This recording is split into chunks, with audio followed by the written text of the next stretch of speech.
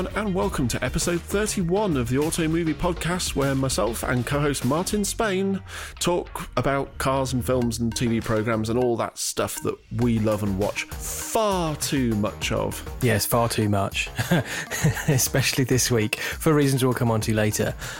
This is episode 31. We have broached 30 episodes and are carrying on a pace on our way to 50. Where we might have some kind of little celebration. But in the meantime, Chris is going to talk about tedious people on electric bikes, right?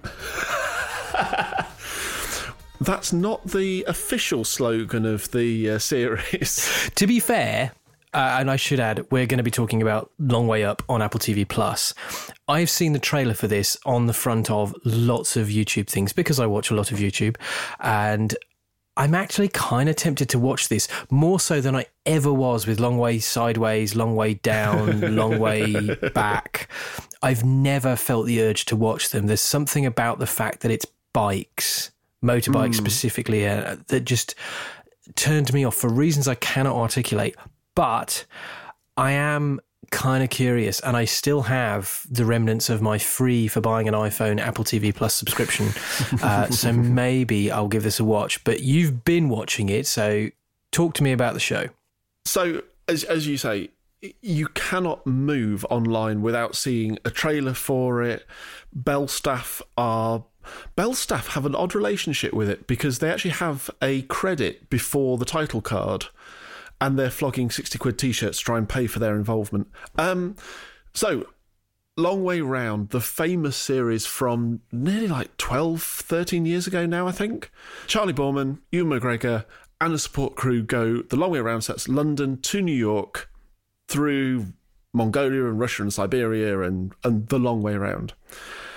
If you like that series, and I do, if you have watched it multiple times, as I have, this is like slipping into a comfy pair of old slippers. So this is super nostalgia. So to take your slipper analogy, this is basically a bit whiffy and overly warm once you've been wearing it for a while. I don't know what your slippers are like. Pretty ruined, if I'm honest. The nostalgia, you're absolutely right. The opening script that they use is exactly the same script that they used on Long Way Round. It is genuinely, it's Ewan and Charlie, they've got Claudia the cameraman, it's Dave and the other bloke whose name I've forgotten. You're just saying words now, you're just saying names. You could be saying anything. It's so much of the old team that are all brought back together to do it. It feels so much like the old one, except if you watch the old series now, they've got below SD cam, helmet cams and stuff, and now it's all glorious 4K, HDR, looks beautiful. Now, the thing with Long Way Up is it's, I think, 12,000 miles from the southern tip of Argentina, the bit Top Gear couldn't get to, all the way up to Los Angeles. And they've gone, let's do it on electric motorcycles. Rural Patagonia is not an area that you would really want to be looking for a charge. So they've got really long extension cables, like really long. Well, do they have a diesel Jenny that they just pop the bikes on after they've finished for the night? Funny you should say that. Well, there's a couple of things. So they go to Harley Davidson. Harley Davidson have these electric bikes and they build them two bespoke prototype off-road variants of these bikes. So rather than everyone going out and buying GS 1500s or whatever the old BMWs were, these will now be the ones to get. In addition to that, the support pickup trucks are from a company called Rivian, who I'd never heard of. They provide prototypes number 1 and 2 to the production to do this whole trip.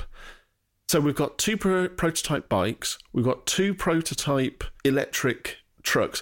In addition to that, Rivian say, we will put chargers along the route that you're going, and they'll kind of be left there like a legacy, but you can charge, and then they'll be left behind for other people to use in the future because, you know, rural Argentina is awash with electric vehicles. This may sound like a stupid question. Is the electrical infrastructure in rural Argentina actually in a fit state to support the kind of high drain charging that electric vehicles and, you know, charging points produce? No. So how, for all that Rivian are going, hey, we're just going to leave this charger here, is it not going to break within minutes of them leaving and never work again? So there's a couple of different things. So they put in a route of charges, and they're proper, like, bolt to the wall, fused off, all that sort of thing. In addition to that, they try and charge, particularly the bikes, because you don't really see the pickups so much. They try and charge the bikes in hotels, and they, like, plug the bikes in, and sort of, they'll be sitting around talking, suddenly the lights will go off, and the bikes have blown the chargers in some rural hotel or something. It was going to be one. The thing I wondered was whether or not the infrastructure out there is capable of supporting the kind of loads that EVs will put on. Yeah. So I think one thing that they did that was very brave, they start the journey in the worst possible circumstances, because if you're in LA, where it's warm and there is plentiful electricity, and then you head south, that's quite an easy way of doing it. They do exactly the opposite. So they start at the very, very tip of Argentina or Chile, whichever one it is, in winter when the batteries are kind of suffering at their most. Yeah. They've never charged the bikes themselves, because basically Harley Davidson developed the bikes, Rivian developed the cars, they shipped them over and then went, right, here you go.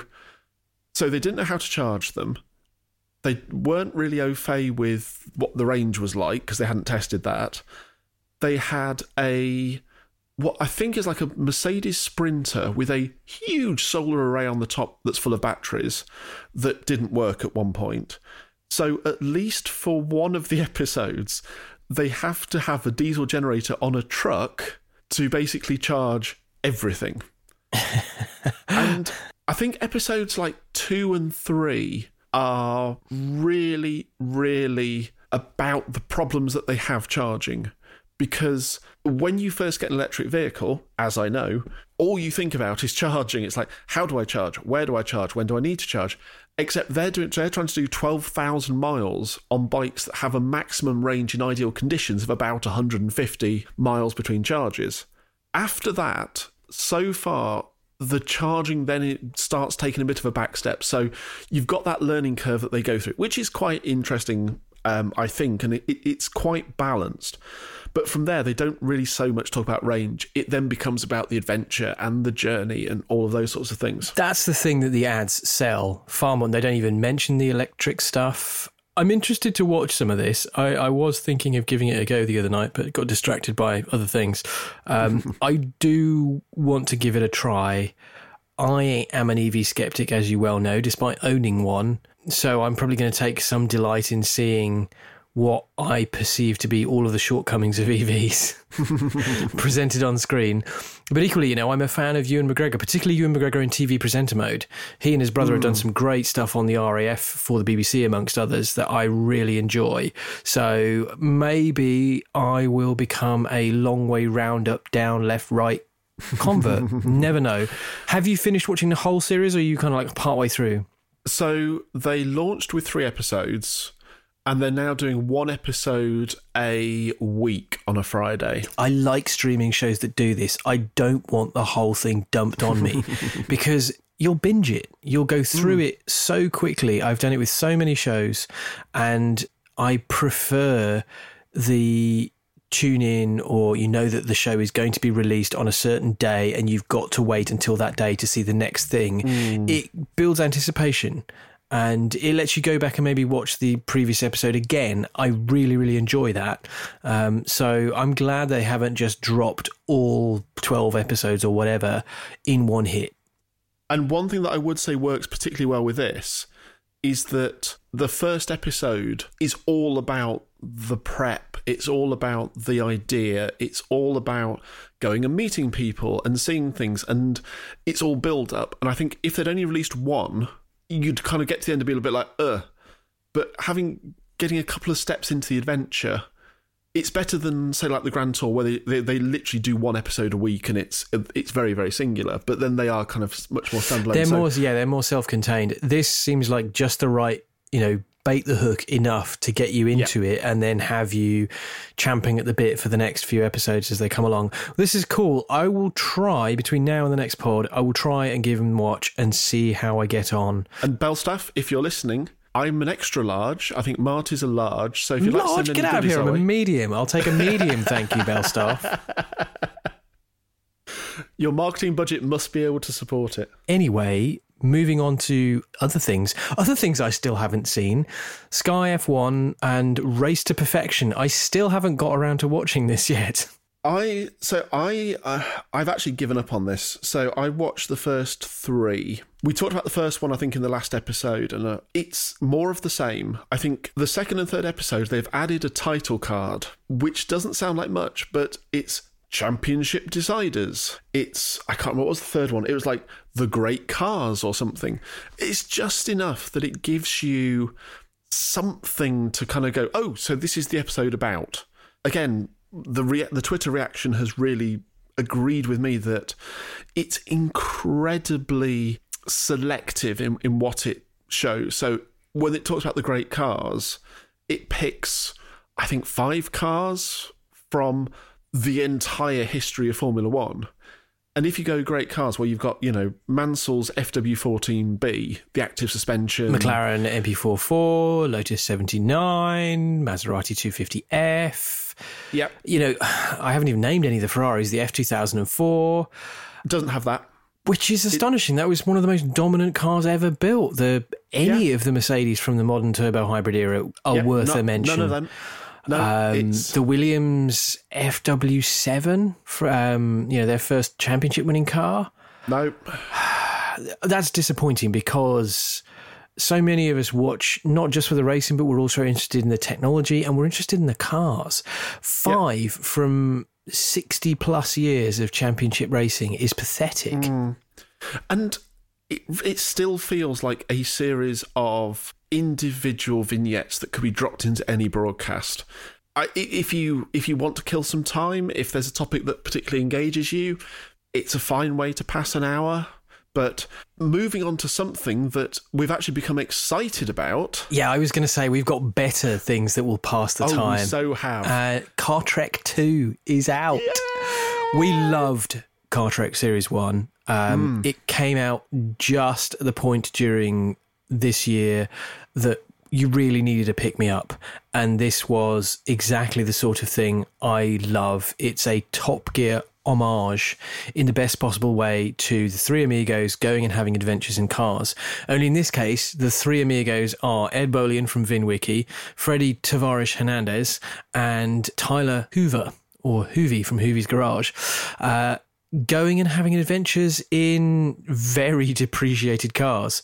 So Series 1 was a series of supercars that could be bought for the same price as a C8 Corvette. And so they turned up in some very depreciated, very knackered old cars. Wonderful watching. I really enjoyed that. Slightly lo-fi, but worked gangbusters. Series 2 has just debuted with episodes 1 and 2 coming out this week on Tavares's channel. The theme this time around is super depreciated supercars. So we're talking things that cost over $200,000 in some instances that have depreciated 90% of their value. I've really enjoyed this, I have to say. I'm in the tank for this series anyway. I watch all 3 of them on YouTube anyway because I enjoy what they do. But this is just joyous to return. They appear to have a different film crew. The style is very slightly different here. So whether or not they've hooked up with a different set of cameramen, maybe a different director, I don't know. They have also used a central base location in Las Vegas rather than going on a road trip like last time.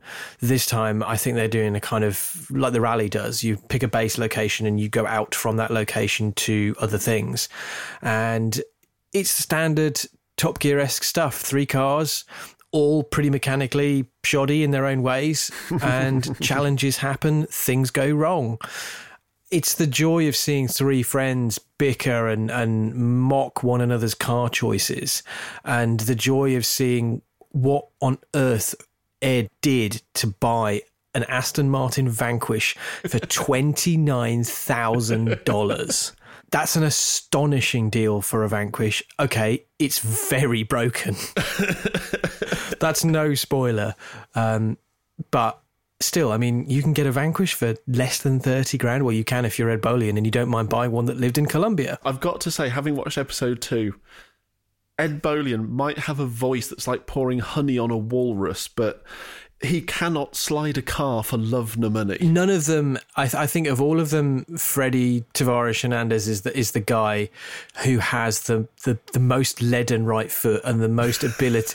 He seems to be the one who's most willing to lob it in a corner, boot it and hope. There's not quite booting it and shouting as Clarkson often does. There's no one screaming power, which I do kind of miss, but then perhaps they shouldn't do that. That's a little too on the nose. But yes, the thing I noticed about this is for all that Ed can't drift a car, and none of them can really drift a car, I have noticed that Ed is extremely quick with the one-liners and the descriptions. He's very quick with the one-liners and the sort of put-downs. And I have a feeling this comes from his salesman background.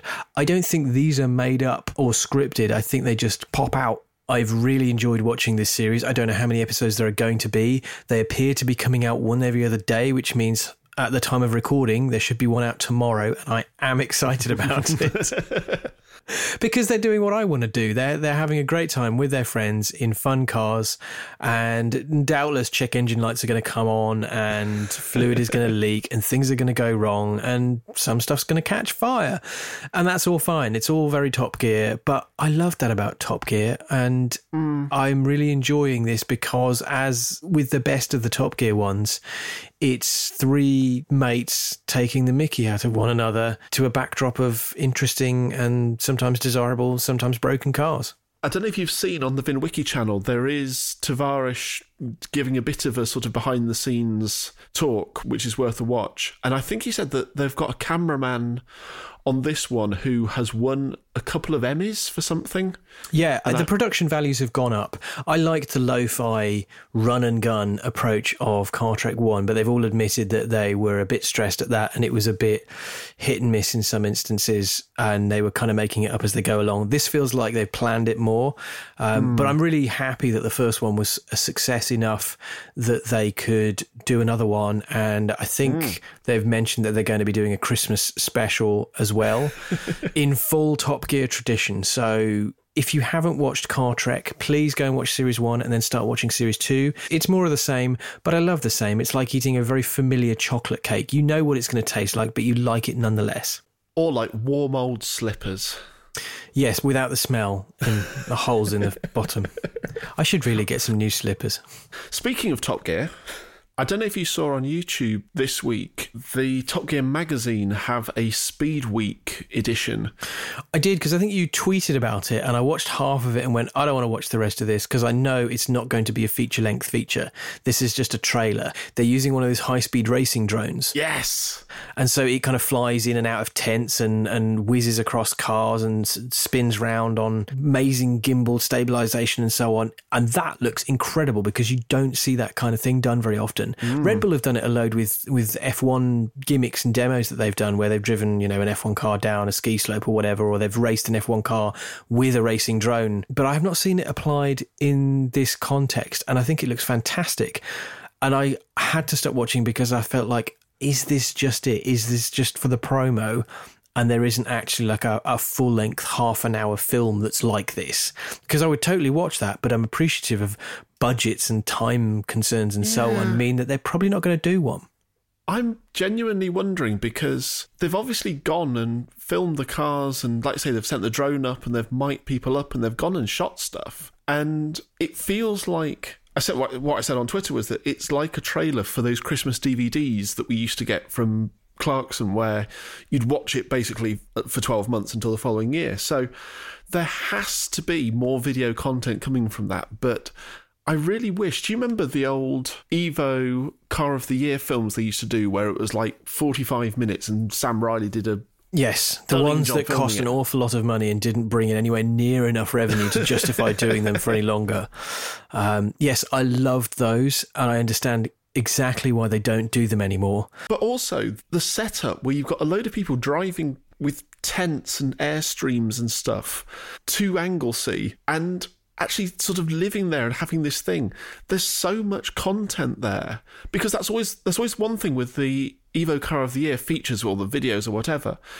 is that you read about these impassioned arguments about car merits over pints in, wherever it was at the end of the night, and you kind of go, that's almost the bit that I'd want to see as much as the car's moving. Particularly if you're a long-time reader or, if you're a hardcore fan, as we both are, you kind of go, yeah, I love the reviews and so on, but what I want is the whole thing. I want to be a fly on the wall when you are all arguing about the relative merits of each car. I want the whole thing.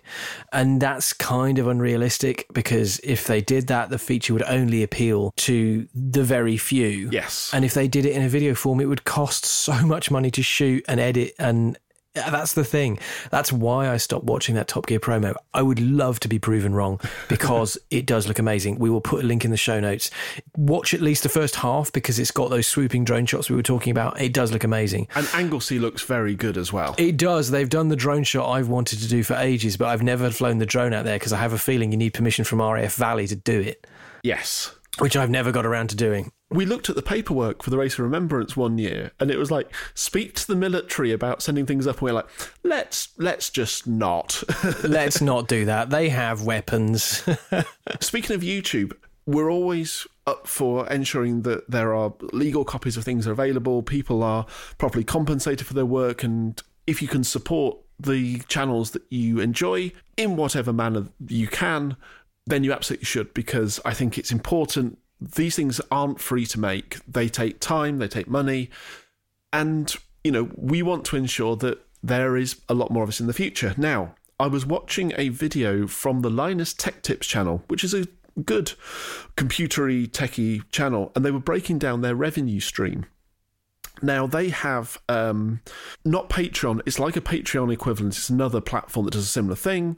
They have ad revenue from YouTube, as we all know if you've ever watched YouTube and clicked through the pre-roll adverts.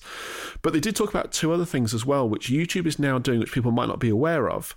The first is YouTube channel memberships, which is basically YouTube trying to eat Patreon's lunch.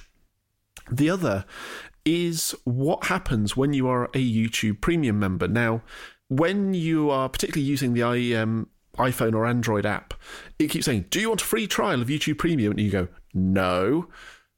Well, if you do, not only do you not see adverts, but the videos that you watch get a share of your premium fee, which equates to more than they would have got per view for you watching it with adverts. So, if you do watch a lot of YouTube videos and you want to ensure that not only you have a better experience because you're not doing adverts, but also that the creators are supported a little bit better, consider giving YouTube Premium a go. There is a free trial, and I think it's $4.99 in the UK a month. I realise it's another subscription. I realise it's one more thing that you might be paying for, but if you do watch a lot of YouTube... And we do. And we do. And particularly if you don't want to start subscribing to everybody's Patreons, but you want to try and help them a little more, consider giving YouTube Premium a go. I quite like this, because I've seen those YouTube Premium things pop up a zillion times, and every time I've clicked skip. But knowing that they get a bigger cut of revenue potentially from me watching, if I'm a premium subscriber, versus just watching some ads which I will inevitably skip or get frustrated with, it's got me tempted. And yeah, like you say, Lord knows I don't need another $4.99 a month subscription, but it's tempting if you watch a lot of stuff and you want to support creators. I quite like the sound of that, if I'm honest. So yeah, do give it a look if you do watch a lot of YouTube stuff. It's time to move on to part 2 of our Fast and Furious rewatch marathon. We did debate about giving this a rest, but we asked Twitter, and Twitter said, no, keep going, you morons. So if you don't like it, this is your fault. Yes, please don't run away. We're about to review the best movie in the Fast and Furious franchise. There, I said it, fight me. I'm now intrigued as to which one of us is going to review that film. So, right, you start, because I foisted Too Fast, Too Furious on you last time, and I think it's therefore only fair that you do what I consider to be the best movie in the franchise, which is... Fast and Furious, Tokyo Drift. I love this movie. I'm going to say right out front, I love this movie. I think it's still my favourite of the franchise. I've previously talked about how Fast 5 is overblown fun, and it's the point at which the franchise kind of exploded in a different direction. But this is the movie that we collectively love the most for the car culture and the driving, because it's the one that has the sort of the least obvious reliance on CGI and has the most obvious skilled driving in it, because it's about drifting. You've probably already seen all of this, so I shan't bore you with a really in-depth recital of the plot. It's all absolute nonsense, as with all of these movies. We have a high schooler who looks 20 years older than he should be, but we'll let that go. Played by Lucas Black. He's called Sean Boswell. He gets involved in one high-speed chase too many in America and is sent to Tokyo to live with his father, who is a naval officer out there. He meets someone at his new school called Twinkie, who is played by someone called Bow Wow. These are all real names. Is it not Little Bow Wow anymore? I don't know. I didn't even know who's called Bow Wow until I looked at the cast list. Anyway, this guy is like a high school fixer who sells knockoff iPods and trainers and introduces Sean, most importantly, to drifting. Sean somehow ends up in a drift race and ends up borrowing a car from a character who I thought was called Han Solo, in a sideways nod to Star Wars. But it actually turns out his surname is Lu, L-U-E. Lu? Han Lu, who's played by Sung Kang. And he lends Sean a car in order to race a guy called DK, Drift King. He loses and ends up owing Han a new car because the car gets trashed because Sean can't drift. Han then gets him running errands for him and friendship blossoms and so on. There's a whole Yakuza subplot. We don't really care. The joy in this movie for me is twofold. One, it builds an incredible sense of place. And they managed to do this without shooting in Tokyo all that much, because film permits are next to impossible to get for Tokyo. And so they kind of dress car parks in California for the famous Shibuya crossing, and they somehow make everything look as convincingly Tokyo as possible whilst not shooting in Tokyo. But they have such a great sense of place with this film that you absolutely believe it. And I was very surprised to find out when I was looking into it that this isn't shot in Tokyo at all, and the vast majority of it is faked. And it's movie magic, but it's movie magic at its best. So it evokes this tremendous sense of place. Then it is JDM as fuck. There is so many brilliant JDM cars. Wait. Just say it's JDM as fuck again. It's JDM as fuck. It really is. It is. To the point where Twinkie is driving around in this weird K car with Hulk's fist smash in the back of it. There's Nissan Silvias, there's old school Skylines, there's Nissan 350Zs, like all drift spec'd up with, massive, incredible steering lock on them. Everything has a Vileside body kit on it, but it's not horrifically neoned out in the way of Too Fast, Too Furious. The cars are stylized, but not too much. They feel authentic JDM, like I said. And there's such a feeling like the people making the movie got drift culture and Japanese culture at the time they made it, and young car fans. It just feels like they pitched up at a meeting of the Midnight Club and shot it. It evokes that sense of place really well. And then there's the drifting. It's not just mash your foot on the throttle, and if you want to go a bit faster, change gear and mash your foot down a bit further until danger to manifold. This is genuinely skilled drivers doing the stunts for real. There's a scene during that drift race where someone drifts up a circular car park road, the kind of thing that gets you from level 1 to level 2, and they drift all the way up. And that was done for real.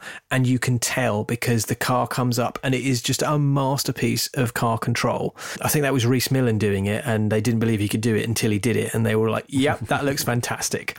And it's filled with that. It's a it's like a who's who of drivers that have gone on to do so many films, both in this franchise and other franchises. Rhys Millen, Tanner Faust, they're all in there drifting for real. And you can see it on the screen. There's none of that horrible sort of stretchy CGI that you got in Too Fast, Too Furious, or constant cutting away to disguise the fact that they're not actually going around the corners all that quickly. This looks quick. The drifting looks real because by and large it is real. Yes, there's some CG correction in it, but who cares? I think one thing with the drifting is that they've obviously put, they've put a lot of effort into making it look right. They've got Keiichi Tsuchiya. He has a cameo. You know the two guys fishing? Yes, he's one of the guys when Sean is training in the Evo. They're one of he's one of the two guys who are just watching him and commenting, and like some kind of Statler and Waldorf.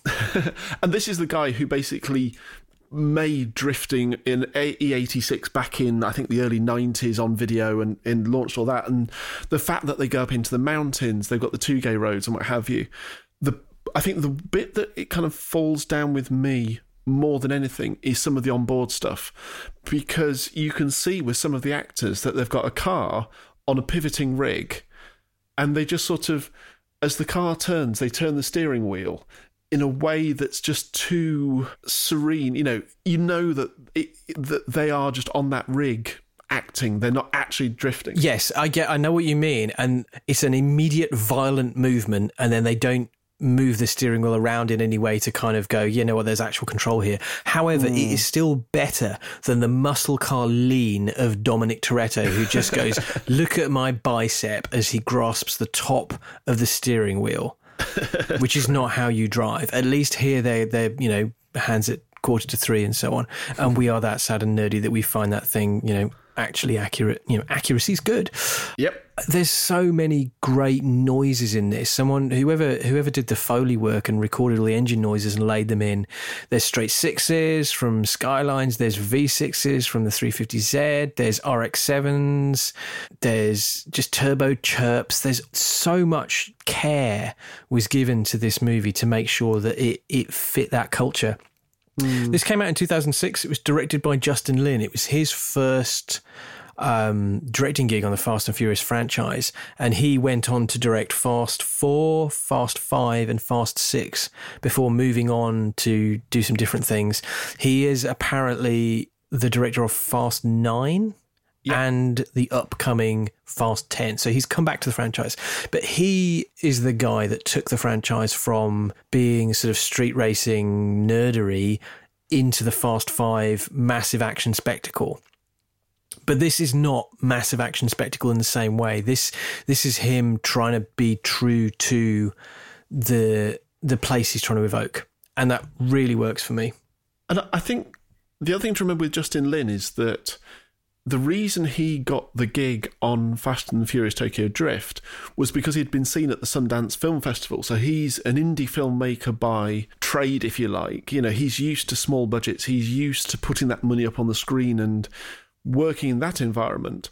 But he's since gone on, and I think he's done Star Trek as well as the Fast and Furious. He did the third Star Trek movie, which was really good. But there's other great things about this movie. The soundtrack, I think, has two absolute bangers on it.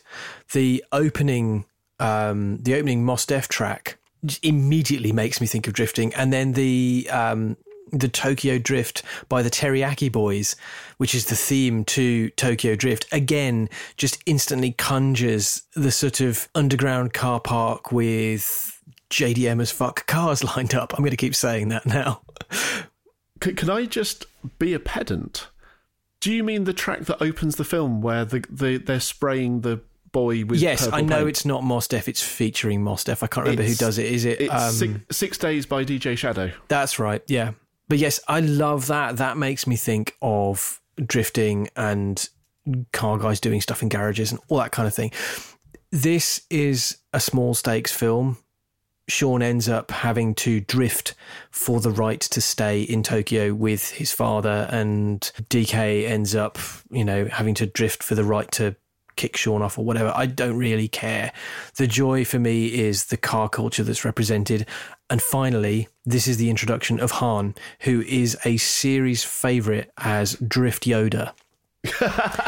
He is constantly the coolest thing on screen. Whenever he's there, he's tossing off bon mots and Yoda-like aphorisms like he's been doing it all his life. He is the best thing about the Tokyo Drift family and then the expanded Fast and Furious family, because nothing ever seems to faze him and he's cool as fuck.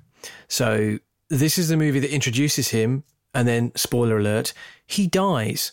Or does he? One of the things they had to do when they did Fast 5 and Fast 6 and Fast 7 and Fast 8 was do some real messing with the timeline in order to keep Han alive, because he was a fan favourite character, and because when they brought everybody back for Fast 5, they needed a broader family gang, and so they brought someone in from almost all of the movies. And so those movies actually take place before Tokyo Drift, confusingly, right up until I think Fast 7 or Fast 8, I forget whichever one it is that Jason Statham turns up. Which I'm looking forward to. Which, yeah, well, you know. But he's so cool, and he has the best car. It's an orange and black RX-7, which I think was originally built by Velside, and then the production bought it off them and used it for the movie. There's a load of other great cars in it. And of course, right at the very end, I don't think it's a spoiler to reveal this now, there is a cameo from one Dominic Toretto. Vin Diesel himself returned, apparently because the test screenings for Tokyo Drift weren't very good. And so he promised to come back for no fee to shoot a cameo as Dom in return for Universal giving him the rights to the Riddick franchise, which is pretty cool and pretty interesting. I remember seeing this in the cinema with a bunch of petrolhead mates, and it's not an exaggeration to say the cinema exploded. And in the UK as well, where we are very reserved film goers, we don't cheer and whoop and holler like the Americans do, but the cinema went crazy when the camera reveals that it's Dominic Toretto challenging Sean at the end of the movie to a drag race and a drift off. I can't imagine Dom actually being any good at driving in anything other than a straight line because we haven't seen him do that. But it worked so well, and it made you go, damn it, they're going to come back for more, right? And they did. Moving on from Fast and Furious Tokyo Drift, we get to simply Fast and Furious. And I think it's important that we kind of take a step back and look at the context that this film was made in. Because as a rule, in the US film system, whatever the budget of the film is, they want to make at least double that on the domestic box office to kind of cover their costs and marketing, what have you, and then sort of anything over that is profit. So if you can at least make back your money, so that is at least double the budget, they'll let you keep making films, and that's how Kevin Smith had a career for so long. The original Fast and Furious had a budget of 38 million, and we know from last episode they were buying cheap cars and it was all done to kind of keep the cost down. However, that made in the US alone $145 million. So they went, right, let's do another one. They upped the budget, the US box office went down. They upped the budget again to Tokyo Drift to 85 million, and they took domestically 62 million. So you're at this point now where you've got a franchise that started well, but every subsequent film has made you less money for more outlay. And Tokyo Drift, although across the world, it scraped to something like 153 million worldwide. Given I've just eulogised about how much I love it, it was mauled by the critics. It's got something like 37% on Rotten Tomatoes, and they were not kind, particularly not to Lucas Black, playing Sean Boswell as someone who is rather too convincing about being a dumbass lunkhead. And I don't think they really appreciated the plot because they're not JDM fans, and they didn't notice the JDM as fuckness of the whole thing. So when they got to Fast and Furious, the budget stayed the same, so they gave them another 85 million. And this feels to me like they've gone, okay, we're going to give you one more shot. We're not going to increase the budget. We're going to take the same risk that we did last time. If this works, we can maybe do more. If it doesn't, that's it for the franchise. And what Justin Lin did was, I think, really strip back everything to go, right, what is the Fast and the Furious? What is it that people responded to so much in that first film?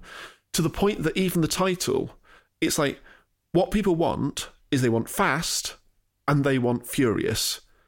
So let's just strip it back down to just that. It is just Fast and Furious. That's all it is.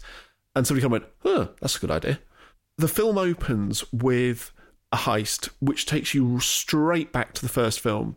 It's cars stealing petrol tankers, petrol. What would you call them? Carriages? I don't know. Basically, two petrol trucks. It's like a semi truck that's got an extra trailer on it. So it's a tractor trailer and then a trailer attached to the back of that, isn't it? There's trailers and trailers. It's like a road train. And it's people climbing on the road train. It's cars taking stuff off. It's right back to the same point where Vince is hanging off the lorry in the first one, except in this case, it's Letty, played by Michelle Rodriguez. Straight away, we're into the action. We're into the heist. Straight away, Dom guns the Charger and times it to drive under a flaming, somewhat unconvincing CGI trailer thing. Yes, it's a petrol tanker that's on fire and rolling towards him, and he drives under it. And from there, you are right back into street racing. You're right back into the criminal underworld. You've got Dom. You've got Letty. You've got Mia. You've got Brian O'Connor. The gang is back together. That's the thing, that you're right about the let's go back to basics. What did people love about it? They loved the racing cars, but most of all, for better or for worse, they loved Dominic Toretto and they loved Brian O'Connor, Paul Walker and Vin Diesel together. That seems to be the hook that got people back in after the sort of decline of Too Fast, Too Furious, which had one but not the other, and then Tokyo Drift, which, as we just said, has a cameo from Vin Diesel right at the very end, but otherwise he's not in it. So then the plot for this is following a drug lord who runs these street races to try and find drivers to do whatever it is that those drivers need to do. Drive through a mountain. Literally drive through a mountain. That's what they do. We won't go into all that because it's absolute bloody nonsense. But the thing is, they've got away from drag racing, so they now have corners. They have so much variety in the cars as well. You know, there are some JDM ones, there's some American muscle, all this sort of thing. And it absolutely embeds the cars into the story. There are plot points that are based on how a car is modified. And that's kind of the clue to something later on in the film. Most importantly, Brian's driving an R34 Skyline. Yes. Which is one of my favourite cars from the whole of the Fast and Furious movies. So the film is absolutely central to Brian, who's still with the police, because this takes place before Tokyo Drift but after Too Fast, Too Furious. And he and Dom are basically rivals trying to get to this drug lord before the other, because Dom believes that he killed Letty early on in the film. Spoiler! Well, it happens in like the first 15 minutes. And she's not dead anyway, because she comes back in other movies. That is a spoiler. Much like Han, who is also not dead, because as the trailer of Fast 9 tells us, Han is back and we get justice. Justice for Han. So you've got this tension. And as we said for the first film, the tension between the two of them can really build. There are proper stakes involved. There are proper, I think, plots that go through this film that actually raise the stakes, which actually put that intensity into the film. And you have this kind of mix of the kind of the illegal meets the legal. You've got that kind of shadow area where, is Brian working for the police or is he working with Dom? At what point is it personal? And Justin Lin did an interview with UCLA where he was at film school, and he talks about how the concept of the first film is around family. There are aspects to family that really come through in this, particularly the idea of sacrifice, particularly the idea of trust, particularly the idea of you might hate a member of your family, but underneath you are still family and there's still that bond between you. I think the grading works really well to give you a sense of the different stories that are going on, particularly at first, because you've kind of got these two stories that converge when Brian and Dominic realise that they're both, in the race for the same job and they've both got the same idea in mind. The camera work is rather hyperactive, to say the least. To say the least. It's... For all that they do add corners in, there's a lot of the shaky cam. Maybe it's just the time at which this was made and the editors that worked on it, but it's nowhere near as clean and as easy to tell what's going on as Tokyo Drift, or as, to be fair, the latter movies where the stakes go even higher. This, particularly the stuff where they're driving through the mountain in the world's longest mine shaft, is just... It's very difficult to tell what's going on. I think it's also telling the director of photography from this actually went on to do at least one of the Transformers films. And you kind of go, oh, okay. Yeah, that's very telling. I rewatched this quite recently, and I have to admit, for all that you've said, lots of things that make a lot of sense, I didn't enjoy it all that much. That's interesting. Go on. And possibly it's because I know that the characters in it who go on to feature in the rest of the series are nothing like they are in this movie. Specifically, Gal Gadot's character, forgive me, I don't remember her name. Giselle, that's right. She feels like a completely different character in this movie to the character she plays in subsequent movies. And to the point where I figured that they'd just gone, well, we really like working with Gal Gadot. Let's just bring her back in the next one as a different character and have no one say anything about it.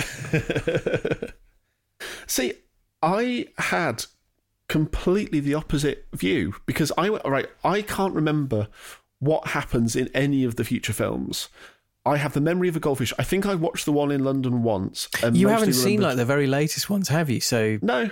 But the thing is that I knew that there was a point that Justin Lin went off the rails, and I was kind of bracing myself for like this being that point. But actually, given the job that he had to do, I think this is the film, first of all, that saved the franchise. Very true and very fairly put. I had not thought of that at all. I hadn't considered that angle, and you're right. But also, I was sitting there watching it thinking, where would I put this in a top 4? Well, it's a good idea. It's a good point for us to actually throw together as we go along. I think you came up with this idea of our auto movie ranking of the Fast and Furious movies as we go. So we've covered 4 movies now. My personal order would be Tokyo Drift, The Fast and the Furious, Fast and Furious, and Too Fast, Too Furious. So 3, 1, 4, 2. There's somebody who's like, how do they know my alarm code? That's also the PIN number of my bank account. Please don't drain it. See, I think I agree with Tokyo Drift. I think Tokyo Drift is the best film for me. I think it's a very Marmite film, and I can see why some people put it very low. For me, it's at the top. However, I think I would put Fast and Furious above the original. And obviously Too Fast, Too Furious at the bottom. There is no discussion there. See, I can see why you're doing this, because as a film, it's probably better made. It's, the stunts are bigger and crazier and the stakes are certainly higher. And I really do enjoy the sort of the brutality of the ending. But this is not in any way as quotable as the first one. It's not. There are no quotable lines in this. And one of the things I think that maybe bugs me about this movie is this is the point at which, for all of these movies, I've never felt like Brian and Dom are ever on a level. They're never equals. In Dom's mind, they're never equals. They keep trying to give you that, but Dom never misses a chance to kind of put Brian's driving down. And this is all very serious stuff I'm discussing in a stupid movie about stupid cars and stupid people who drive through a bloody mountain. You're absolutely right about the first one. The first one is the more quotable. I think it feels more grounded, because it was low budget, because it was low expectation, because, as I said in the last one, the cars feel more attainable, they feel more real. It is about people who go around stealing DVD players, which is kind of... It's the thing that dates it the most, because the cars are kind of timeless, because people will modify cars of any age. Yeah. But when you're doing all that effort to steal some DVD players, and you and I could find said DVD players on eBay for a penny a time these days, it's the thing that dates it more than any other. But I think that as much as I love the first one, part of that love is nostalgic. It's seeing the Civics go under the trailer for the first time and just going, oh my God, I never even thought you could do that. Whereas it's better in a lot of ways. I think weirdly, the Corona drinking seems to have gone up. They seem to have made more a point of everyone liked in the first one when he drank Corona. Let's do that. It's like someone went and actually forensically analysed what people liked about the first one and then made sure they hit every beat. The stakes are higher in this one, and I think dramatically this is way better than any of the films that came before it, because the stakes are there, because, spoiler alert, Letty dies, or so we think, and so Dom thinks, and so you've got instant stakes there because, Letty's one of the female characters in this movie who is not just a damsel in distress. And actually, speaking of that, there is one thing that does frustrate me about this film, and that is the original Fast and the Furious, I thought handled the sexual politics quite well. And again, I realise these are Fast and the Furious films. And, Tokyo Drift has the whole kind of Japanese schoolgirl thing going on. Tokyo Drift is just terrible on this. There's the whole bit at the beginning where Sean and meathead frat boy at high school are competing for the affections of frat boy's girlfriend, who stands up in a crop top and says, yay, you guys do a race and then you get to have me. Which is not a thing that anyone has said ever. No. But one thing with Fast and Furious, I'm being very careful how I say this. There are multiple scenes of girls kissing. There are lots of quite slutty women about the place. That they're used as sort of set dressing. They're used as a marker of success. But that's been the case with all of... Anytime there was a street racing thing, you get slutty women hanging around cars. We commented on this before. They're never actually there in real life. They wouldn't be caught dead standing next to a neon green whatever. But in the first one, because you had Michelle Rodriguez's character as kind of the antidote for that. Mia had autonomy. She had, a role beyond just being a woman. Yeah, she made sandwiches. Well... That was her role. She made sandwiches. you honestly, this franchise's treatment of Mia is pretty shoddy, even in the later movies. But anyway, we're not quite in agreement on the auto movie film ranking, but we'll go with that. I can see your argument. So our second and third place movies are switched around, but we're both unanimous in placing Tokyo Drift at the top and Too Fast, Too Furious at the bottom because it's rubbish. Yeah, it's hardly even on the same leaderboard, let's be honest. So we're going to keep going with this and see where some of the other movies place. I'm, for one, fascinated to see what Chris makes of some of the later movies that I don't think he's seen. We're going to keep going with this. Please do let us know if you're enjoying this or if you want us to just stop already. We should probably add that originally the idea was this would build to the crescendo of Fast 9 being out in cinemas, but as every single blockbuster that has ever been made has moved to at least 2021 or 2022, the chances of us seeing Fast 9 in a movie theatre are rapidly disappearing. As are the cinemas. But anyway, in happier news, what have you been watching on YouTube this week other than Car Trek? Well, I'm going to go back to one of my themes in this podcast, which is I love it when people do stuff with buildings. To wit, one of our detailing gurus has set up a studio for his YouTube channel, and this is Larry Kinsella of Ammo NYC, who we've talked about. Larry Kinsella, please, not Kinsella. Who's that? Larry Kinsella. Kinsella, Anyway, yes, that guy. So he's been doing detailing videos for yonks. He did Drive Clean on the Drive channel, and Drive and Protect is the show he does now. Yeah.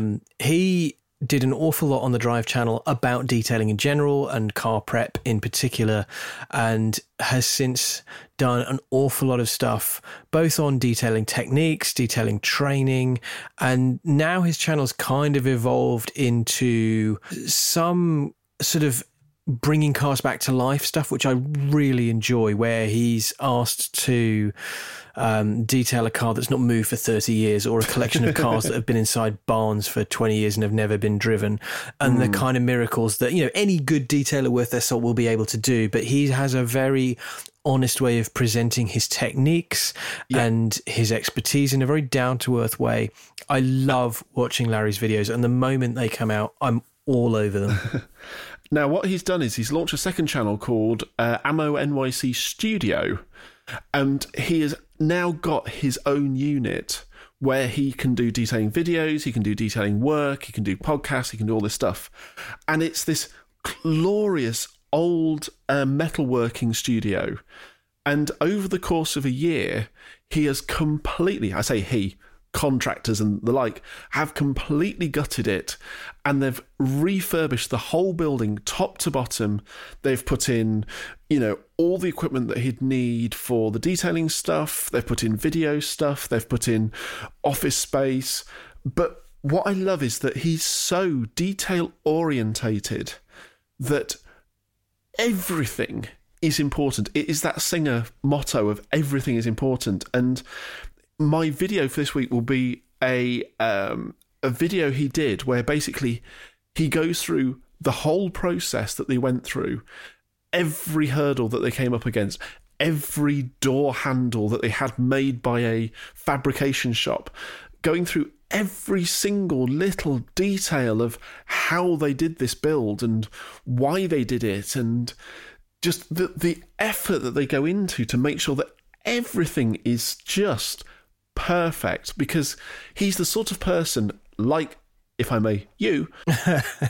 Fair. If the lights were slightly on the wonk, it would just drive him insane. The building has these metal supports that go through like the main detailing area.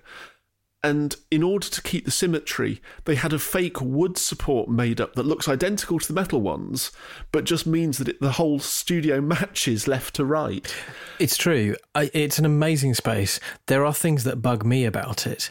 Like, why isn't there a drain? That's really bothers me that he washes cars and it just drains into the lift pans. I don't understand that, but it's a beautiful space, and it's a brilliant space for working indoors. You and I both know a detailer of some note in the UK, Richard Tipper of Perfection Detailing, who also has his own unit, and the difference that makes in the ability to work in all weathers without freezing cold hands and destroying your knees on tarmac and paved driveways and whatever is amazing. So seeing this space is incredible, and I'm really enjoying seeing the stuff that Ammo NYC Studio are putting out. What about your YouTube channel? So this is one that I kind of feel a bit bad about, because it's been around for a while and it's just been in a blind spot of mine, which is Bad Obsession Motorsport. And I'm currently very much enjoying their series where they're building a C1 race car that they bought for 850 quid. And it's essentially two blokes in a garage doing projects and making videos about it. And it is entirely honest. It's entirely what it says on the tin. They do it with humour that is funny but without being overbearing. They do work that is, it's not like everything is cut out on a flowjet machine and painted to within an inch of its life. It's the sort of stuff that somebody could reasonably do in a shed. And it's just these two guys doing these fun, informative videos that are really good, and just I feel bad that it's gotten as far as it has into its life before it's kind of come onto my radar. I haven't seen any of these. I'm I'm always hesitant to go with new build channels because I already have more YouTube stuff than I can watch in the time there is available to watch such things. But I am intrigued to give them a shot because I like channels where you feel like you could do the things that they're doing with, you know, a bit of time and a bit of confidence and maybe a bit of tuition. It's one of the things I love about Chris Steinbacher from B is for Build, in that he's not using, like you say, huge CNC machines and so on. It's very do it yourself, learn how to do a thing, try it, fail, learn from your mistakes, go back and do it better the next time. And even with someone like Tavarish, who is currently rebuilding a crashed 675 LT McLaren, and it was very crashed, and the rebuild is fascinating because parts for that are hard to come by in general, let alone in North America. And he's got a lot of work to do, and I really enjoy that. But you get the impression from watching that ultimately it's a Meccano kit of bolts and things, you know, going together in that kind of fashion where if you had the space and you had the money to buy all the bits and so on, you feel like, yeah, I could probably do that too. It's not like someone's building an engine from scratch or machining new heads or something like that, where you think, no, you need the unbelievable expertise that a lifetime of doing that will give you. It feels attainable, and I get that impression from Bad Obsession Motorsport. Speaking of things that are silly and enjoyable, what's your YouTube pick for this episode? Hey, you know what? This is not silly. This has been all over the internet and back, so I'm sure everyone's seen it. But Robert Kubica in a BMW M4 driving the Nürburgring. This dropped. Did you send me this, or did I just find this? Chris sent me this. So you sent me this video of Robert Kubica pitching up at Apex Nürburgring, which is a place we were due to go this year, weren't able to go, but we're going to go next year. And we featured, you know, Misha Sharudin, whose channel this appeared on. He's been on the Intermission series. We've had his videos featured on this pod before. He's a very engaging presenter, and he basically pitches up and gets into Apex's BMW M4, and in the driving seat is XF1 and rally ace Robert Kubica. And DTM driver. And DTM driver, yes, sorry, and many other things. And he wants to take the car around the Nürburgring, and he does. And being Robert Kubica, he does not hang about. It's a wonderful lap. I don't watch Nürburgring laps anymore because there's no point. That Kevin Estre lap in the GT3 RS that you can't even get on YouTube anymore for some reason, that was the best road car lap I'd ever seen, and I didn't want to watch anymore after that because I didn't see how anyone could make it more exciting. And then the 919 Evo did the Nürburgring lap to end all Nürburgring laps, where the whole thing is in fast forward and you spend the entire 5 minutes and 19 seconds with your jaw on the floor. However, this lap is educational and entertaining in equal measure because you're watching someone who has a physical disability. He did some serious damage to his right arm. And you can see it because it's much thinner than the other hand, and yet, you know, he's still able to take a BMW M4 to its absolute limit in every single corner of a track he had previously done like 10 laps of. It's a brilliant watch because you get to see what world-class car control looks like and the kind of confidence that a Formula One driver and DTM driver and rally driver takes into driving a circuit they don't know very well because they have ultimate faith in their own driving ability. That is the thing that stood out for me. He's driving it into corners hard on the brakes with the car absolutely a limit of its braking. And he's utterly convinced that whatever the car does, he can sort it out. And there's a moment just coming up to Hoact where the car snaps sideways evilly at one point, and the correction is so fast and so precise. It's a brilliant lap for that, and it is not quite at the limit of that car, but not far off. I don't think anybody other than, I don't know, maybe a Nürburgring specialist could get round much faster. I don't know that Misha, who is a Nürburgring specialist, could get round much faster. Well, bear in mind as well, this wasn't like the Estre lap, I think, was either on a track day or possibly a closed track. This is a tourist session. So Kubica has basically pitched up at Apex, rented that M4 for 12 laps, and has just gone onto the track with whoever else happens to be on at the time. It's glorious. It is such a down-to-earth video.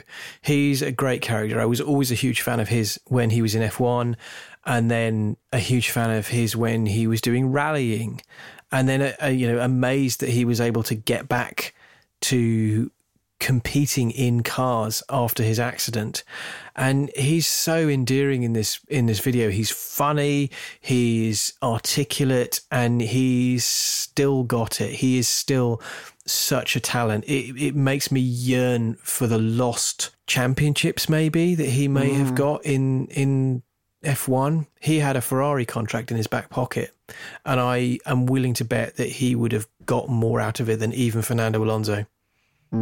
So if you haven't seen this, and really, where have you been if you haven't seen this, go and watch it. There's also been a follow-up video posted on Misha's channel where he talks through the aftermath of Robert Kubica beating on this M4 for however many laps it ended up being, because he hired it for an extended period of like 30 or 40 laps. While he was learning the Nürburgring. And they talk through the punishment the car takes when someone at Kubica's level puts the car at or near its limits constantly. So, they're replacing all the wheel bearings because they're starting to disintegrate. All the pads were replaced, I think, before the car went out, but they're already half worn after 30 laps or so. They have gone through 2 sets of tyres, I think. I can't remember. The exhaust was getting so hot that the rear valance actually melted and started hanging away from the car because the car's being worked so hard. It's a really fascinating insight into what a well-prepared track day car can go through with a very handy driver who is subjecting it to repeated punishment at the car's limit. So yes, check them both out. I'm sure you've seen the first one. If you haven't, go and watch it, because my God, it's one of the best Nürburgring laps you're ever going to see. Oh yeah. And if you're interested to see what they had to replace on the car afterwards, then check the second one out. And I didn't really come prepared for a YouTube channel because I don't know. It's been a busy time. So I'm going to pimp Tavares's channel again, because not only is Car Trek on it, but also his McLaren 675 LT build is one of the most fascinating things in the sort of car builder YouTube realm at the moment, because, as I said just now, it's so difficult to get hold of the parts and to know what to do. And he's got a car that's been in a really vicious accident that's needed repairs to the carbon tub, and it's needed, a new rear subframe because the one that came with the car was so far bent out. He's had to make repairs to mounts on the engine for the water pump because it was smashed off. They've needed so many new bits ordered from specialist McLaren parts suppliers in the UK, where he has to transfer like tens of thousands of dollars and then hope that a big box will turn up in 3 weeks' time with all the bits he needs in there. And I'm fascinated by the process because has he got a build manual? How does he know what torques all these bolts should be done up to? I'm intrigued to see where this goes and how close to stock he goes. He's already upgraded the turbos by having them rebuilt because one of them was smashed during the accident. So they've been rebuilt with freer flowing, better internals, and should make a bit more power than the 670 odd horsepower that the stock car was delivering. But yeah, just watching somebody take to bits, like I said, it's a kind of like a cross between a Meccano set and a kit car, effectively, when you see it all underneath. There's so many questions I have, like the incredibly high pressure hydraulic suspension system. I'm fairly sure that one of the hydraulic struts has lost pressure. So how the hell is he going to get that bled and pressurized again? I'm desperate to see this stuff. So if you're not following Tavares's channel, then you really should be. There's a ton of old builds on there that are worth watching, not least his Lamborghini Murcielago Fast and Furious car. But the 675 LT has got to be the most ambitious thing he's attempted thus far. Definitely worth following. And that wraps it up for another episode of the Automovie Podcast. We're going to do a little guilt minute and say, if you have a chance, please go and leave us a great review on your podcast repository of choice. If you're enjoying the episodes, spread the word on Twitter, tell your friends. Every listener is well appreciated by us. We're doing this for the love of it. We don't get paid. So if you would like to recommend us to your friends, then please do so. Guilt minute over. or gilt 20 seconds. If anybody would like to sponsor a set of slippers for Marty, let us know at comments@automoviepodcast.com. Also, hi Belstaff. We aim low with the sponsorship requests. We're very easy to please. But yes, please do let us know if you're enjoying the Fast and Furious retrospective, or if you're sick to death of us banging on about how great Tokyo Drift is. You know, you're wrong, but we respect your opinion. Anyway, I think Chris and I both agree now that life is simple. We make choices and we don't look back, and we're not going to look back. So we'll see you next time.